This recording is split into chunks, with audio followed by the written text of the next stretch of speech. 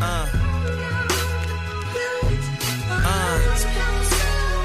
love it though. And welcome back. It's good to have you here for episode 2 of the Lions 24/7 podcast, where I'm Andrew Callahan alongside Lions 24/7 editor Sean Fitz, bringing you the best and best looking Penn State football talk you can find anywhere. Now, before we get to the second episode here, we've got a big announcement. You can now find us on iTunes, so please do review, subscribe, and keep on listening as we bring you more Penn State football talk throughout the offseason. Now, of course, this chunk of the offseason, the spring, is now over. The Blue-White game concluding on Saturday with a 26-0 victory for the Blue team. But it was a 6-0 game at halftime, and I think for most of us, that was kind of the general feeling you might have from any other game watching that unfold is 6-0. Yeah, that's about right. It's a spring game, not much to glean from it. That's probably a good thing. You don't want too many interesting storylines coming out there. But yeah, I think there was a couple worth talking about coming out of the game. For sure. And I think number one, you start with number 2. Tommy Stevens had a great game, 17-24, 216 yards, 3 touchdowns. Of course, we're not going to get too analytical here for reasons that are obvious, but you had to like the improvement he showed from a year ago and even from parts of last season. No doubt. The limited amount we did see him last year, didn't throw a lot. I thought his deep ball looked good. I think that aspect of his game improved. It was mostly a runner from what we saw last year. But yeah, anything that he can do to improve his accuracy, to fit in that offense, we know the deep ball is such a big part of that offense. So anything he can do to improve there is great. Trace is obviously the guy, not suggesting there's a quarterback controversy or anything like that. But yeah, I think you look at Penn State's roster, they have 2 legitimate Big Ten starters on their roster as quarterbacks. Right. It's certainly not a case of that if you have 2 quarterbacks, you have none. They legitimately have 2. James Franklin's still looking for number 3, but you've got to be content as a fan right now with where they stand.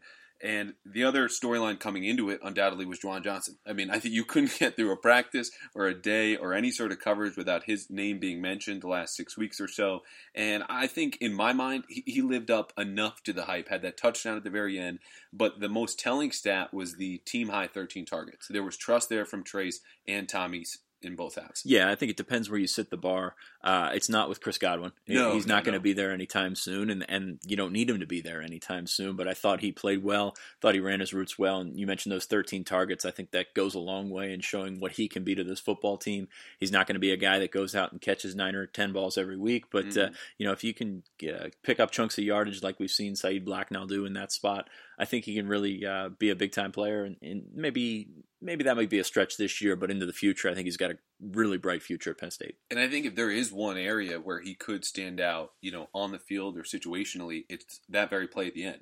Throw it up in the red zone, let him go get it with that 6'4", 230-pound frame. That's exactly what he did in that final catch and play of the Blue-White game. He should be a real red zone threat. Again, Chris Godwin is going to be difficult to replace in a number of levels, and starting place for that is 11 touchdowns. So he's not going to get close to that, we can't imagine right now, but the fact that he did put himself out there as a threat, I think is a really good sign for, what the next step of his development should be. Just looking at this team, the catch radius on some of these guys, Johnson and especially Mike Gesicki, you've got guys that you can throw the ball up to and they can go and make a play, and that was a big emphasis last year, and I think they can do that again this year. So Johnson should certainly see his fair share of playing time.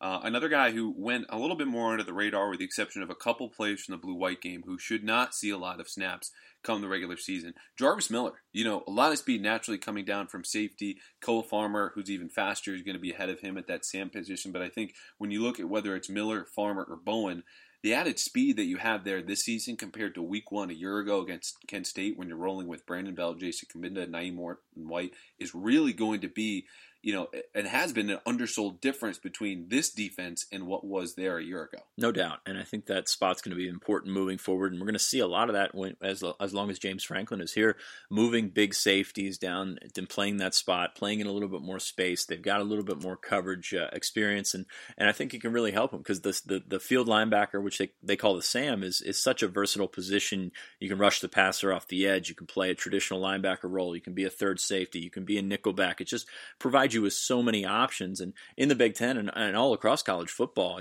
it's going to be something that you see a lot more of. You don't see a ton of base anymore. You don't see that 4-3 line them up and run it down their throat type thing. There's athletes all over college football right now, and that's just one way to try and combat them.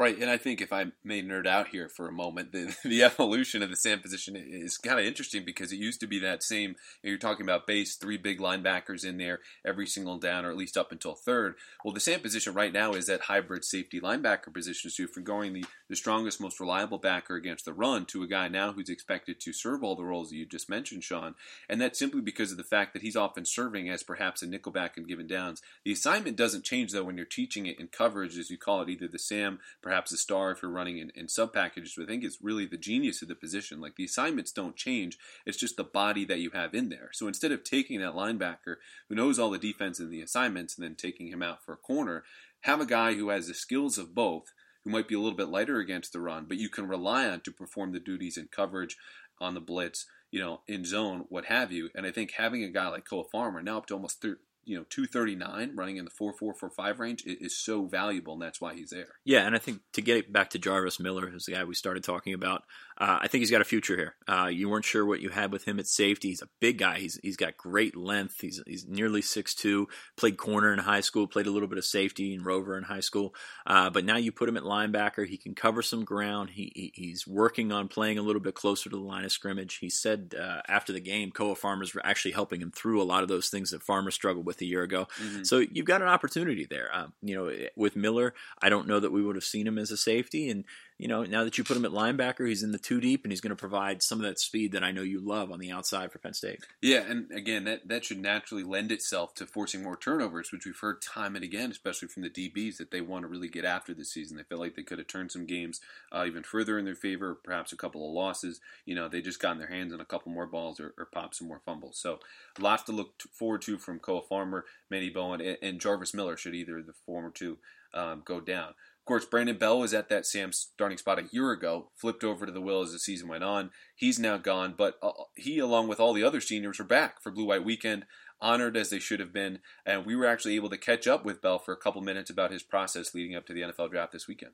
And I know I've asked you multiple times through this, what's something you learned that obviously you wouldn't know unless you went through the process. Recently it's been visits with teams. What's something about visits that maybe you didn't expect, or something that, stuck out looking back? Just kind of getting in the facilities, NFL teams. You're obviously not there for but a few hours, but just seeing how the operations go about and kind of meet. Sometimes the guys are in there, meet guys, ask them questions if you can, but just take it for what it is, I guess. Not much. Who's the coolest guy you got to meet? Coolest I got to meet? I met Doyle Green Beckham at the Eagles, and we have a mutual friend I asked him about.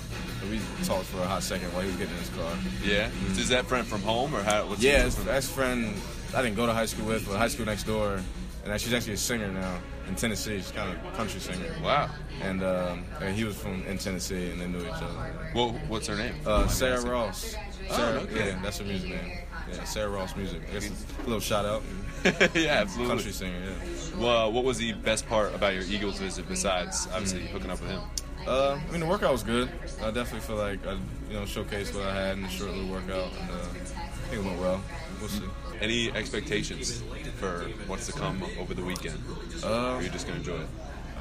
Really just trying to enjoy it. I don't know. I feel like at least my situation is kind of up in the air. All hearsay doesn't mean anything until someone actually calls you. And then you see your name on the ticket or whatever. Yeah. And you imagine what that feeling might be like that happens?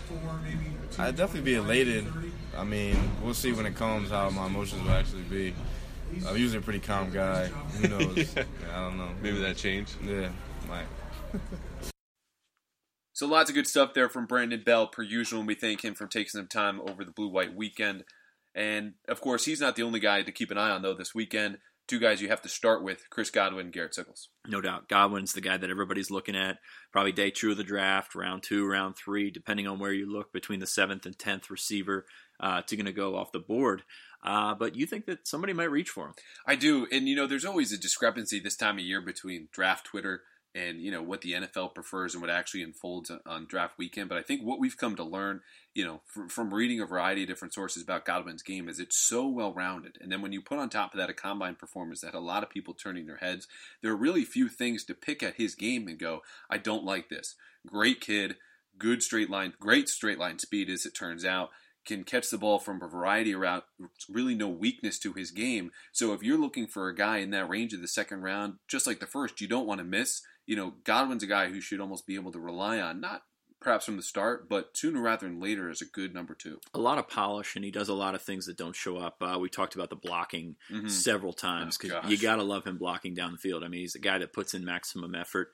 And I think from a development standpoint, probably did all he was going to do in college. I mean, he was really good this year. He would have been really good again next year, but I don't think the difference was enough for him to stick around one more year to find out. I think he came in very refined for coming from Delaware, from playing the small school ball, from being a guy who would maybe go to camps and combines, wouldn't step out. He went to Under Armour. He was kind of sat in the background there, but you could see the skills flash. And he came in as a polished route runner, worked his way onto the field early, and he had himself a great career. So I think Chris Godwin is going to put himself up there as one of the best receivers in program history. Right. Garrett Sickles, a couple more questions about him in terms of his transition to the pro level. You can make a similar argument in my mind about how much would he have gained from another year in college. But either way, right now, he's a couple days away from being drafted, looking instead more at day 3 for him, perhaps 6th, 7th round. And I think it's really just, the size and the measurables element, kind of that tweener as an edge guy, but depending on your system, might not fit or might be limited to a more specific role. Probably a pretty polarizing guy in draft rooms, I would have to say. You don't know if he's big enough. He's been more of a splash guy off the end. He's had trouble defending the run at times, but I thought he played very well last year. So he's got some tape to back it up. Testing numbers maybe weren't the best thing in the world, but saw him this weekend. He's bigger. He's added some mass, and I think he can put in that effort to make a roster and to I think somebody will take a chance on him based on his production at Penn State. For sure. Great motor, effort, without getting too far in those cliches that make point to, hey, he's a white guy. But he's a guy who had production at the college level. And again, some of the toughest competition. Again, you look at that Ohio State game playing just one half and all the destruction he had. I mean, that's tape that should definitely get you noticed without even looking at what he did for the rest of the season. And he's an underrated athlete. I think he probably tested better than some guys that you look at. Deion Barnes comes to mind. Garrett can put in some work on special teams, and I think that can help him make a roster spot. So when you look beyond Godwin and Sickles, almost surefire picks coming up this weekend, we heard from Brandon Bell. He's right now, and you look into different areas and outlets, 7th round, maybe undrafted, the guys who could also fit that mold. Emmett Schwann, who's been talked about along with Sickles about, playing in a 2-point stance versus a 3, or Malik Golden, who I know you really like because of what he did at Pro Day. Yeah, Malik, I think, made himself a little bit of money at Pro Day. He's a guy that tested extremely well, had just the one good season, but I thought he was Penn State's best defensive player for a couple stretches last year. So I think he's got the opportunity as a guy that can make an impact on special teams. He can hang with some of those athletes in the secondary. I think, again, another underrated athlete when you take a look at his testing numbers versus how people perceived him over the last couple of years. So I think Malik Golden's got a shot. Definitely not saying he's going to stick by any means, but Trevor Williams was a similar athlete last year and really stuck with the Chargers and has done a good job for them. So he's got an opportunity to do so, and I think coming out potentially as an undrafted free agent will be an advantage for him, as we've talked about so many times. Pick your landing spot, look at the depth charts, almost like recruiting again, where you're going to fit in the best. So I think he's going to have an opportunity to sink in somewhere that he can fit. All right, and I think to wrap up this draft conversation, you look at those two guys, and Brandon Bell and Malik Golden, that they'll also going to sit down really well and be able to talk about the game at an in-depth level. So it's not only just the measurables, and you look at, at that stage of the draft or prospects being evaluated, at a certain point, if you don't meet certain criteria, it's just not going to cut it. So they're there, but then what else can you do besides, run in the 4.5s in Golden's case, or, bench X amount, for Bell as a linebacker. It's a matter of, on the field, what are your instincts like? How, what's your background? Do you have your head on straight? And I think those guys check off a lot of boxes to those degree, which will help them, in camp, perhaps jump onto a practice squad or make an impact sooner than people think on special teams. Now, moving from guys who are already on their way out to guys who were coming in this weekend, huge recruiting weekend, and we had a great gallery that you put together from all the guys that were in town, including Micah Parsons, who we know now is no longer going to be in this class, as announced, 10:30 Sunday night. 10:30 Sunday night while I was in bed. Appreciate you covering that. But yeah, 2 in, 2 out for Penn State. Chris Bleich, Micah Parsons now off the commit list, Nana Asidu, and Antoine Reed committed on Saturday before the blue-white game, so adding a little bit of girth to that offensive line. Reed's about 330 pounds. Nana has some work to do to get to the 300-pound mark, but he's just a great athlete at tackle. So I think you lose Bleich, which is a guy that came into the class early, probably as a right tackle. You pick up a left tackle in Nana. You pick up a right tackle, possibly guard in Reed. And it's guys that they're high on from the start. I mean, they offered these guys a while ago for a reason. Parsons, that's going to sting, no doubt about it. Phenomenal physical talent, a guy who has all the potential in the world. And, of course, an in-state guy as well. So you don't want to lose a guy like that. But if you're looking at the timeline, probably not a bad time to do it. You've got an opportunity for him to come back around. Obviously, that's not how it always works out, but you've got an opportunity to get him back on campus, show him a little bit more, from a winning aspect. And, the schools that he's going to check out, Alabama, Florida State, Ohio State, maybe some Clemson, Georgia, all very, very good to elite programs. And I think Penn State, if they want to get him back, got to show him what he committed for in the first place. Kid likes Penn State. I think that's kind of been lost in all of the Twitter and the criticism and everything like that. The kid genuinely likes Penn State, and I think that's something that you have to resell to him. Will he come back around? Hard to say. I think Ohio State's going to be tough to beat. He's very high on them. Larry Johnson's done a great job recruiting him. But, you're going to have to fill that role. Defensive end, probably a spot that can absorb it. They've got a lot of young talent there. They've got some guys that just signed that can make an impact, and we'll see how that shakes out in the future. But you want to land elite prospects. Micah Parsons is an elite in-state prospect, so going to make another run over the next 6 or 8 months. And I think if you're looking, at the sunnier side of things, if you're Penn State, obviously the timing of this, could be worse. Getting closer to signing day, perhaps later in the summer. I think if you've been following his situation, even on a surface level, there's somewhat of an idea that this was going to come at some point. He's going to open up his recruitment, had been taking visits. Penn State coaches are not a big fan of that occurring, once you give your pledge and you commit. So, for him to get back out there officially, it's really not a huge change except in name only. Now, do they bring him back? Obviously a different question. But you're also looking at now that the way the situation has slowly been evolving, they've had time to adapt. Mentioning losing Chris Bleich, bringing Big Nana back on so you don't lose anything in numbers, add in Reed there too. So I'm sure they've been paying attention to certain other defensive ends in the meantime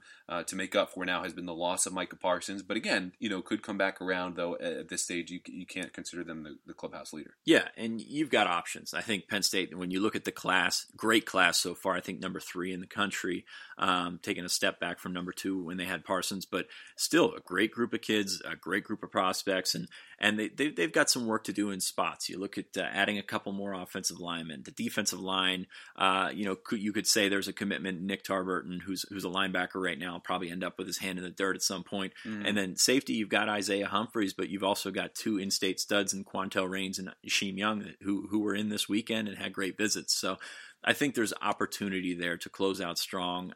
You've talked about this lull that Penn State has seemed to have over the last couple of years. Well, then now they have momentum. They've got a lot of quality guys on the board, and I think they're gonna be fine. And another guy on the offensive line that was intriguing coming in this weekend that you noted, TJ Bradley. Boy, that kid's huge. I saw him in the tunnel. He's every bit of 6'7 and a half, 6'8", 290. Still a lot of room to fill out. He's raw. He hasn't played a ton of football. He's been a guy that's up there at Lackawanna. He's got 3 years to play. Can come in as a January kid. And I think the biggest thing to take away from Penn State offering, which they did on Tuesday morning, is that they're not offering junior college kids to fill gaps anymore. Paris Palmer was a guy they went to because they needed an offensive tackle in the worst way. Brendan Thrift and Tyrell Chavis, guys that are defensive tackles that, Chavis, you could argue, was a guy that could really help them out. Thrift is already off the team. But you look at a guy like TJ Bradley, they love his potential. They think he can come in and compete and maybe not be the starter right away, but you've got a guy that's got NFL size. He's got potential, crazy potential. So if they can get him on board, it's because they love him. It's not because they need to fill a gap just to find a crack and to get in there. And on top of that, I think that Bradley is a kid that they could probably, with his athletic profile, start 2-3 years.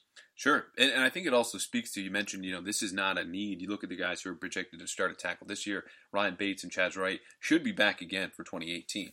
And then some developmental guys who were in this 2017 class. At that point, we'll have a year under their belt, physically, mastery of the playbook. So, he should be in the mix. And I think it just is almost not an embarrassment of riches, but whatever step down from that you want to take in terms of just pure talent at tackle, that's what you're dealing with now. Well, considering what Penn State's seen on the roster the last couple of years, right. It is an embarrassment of riches.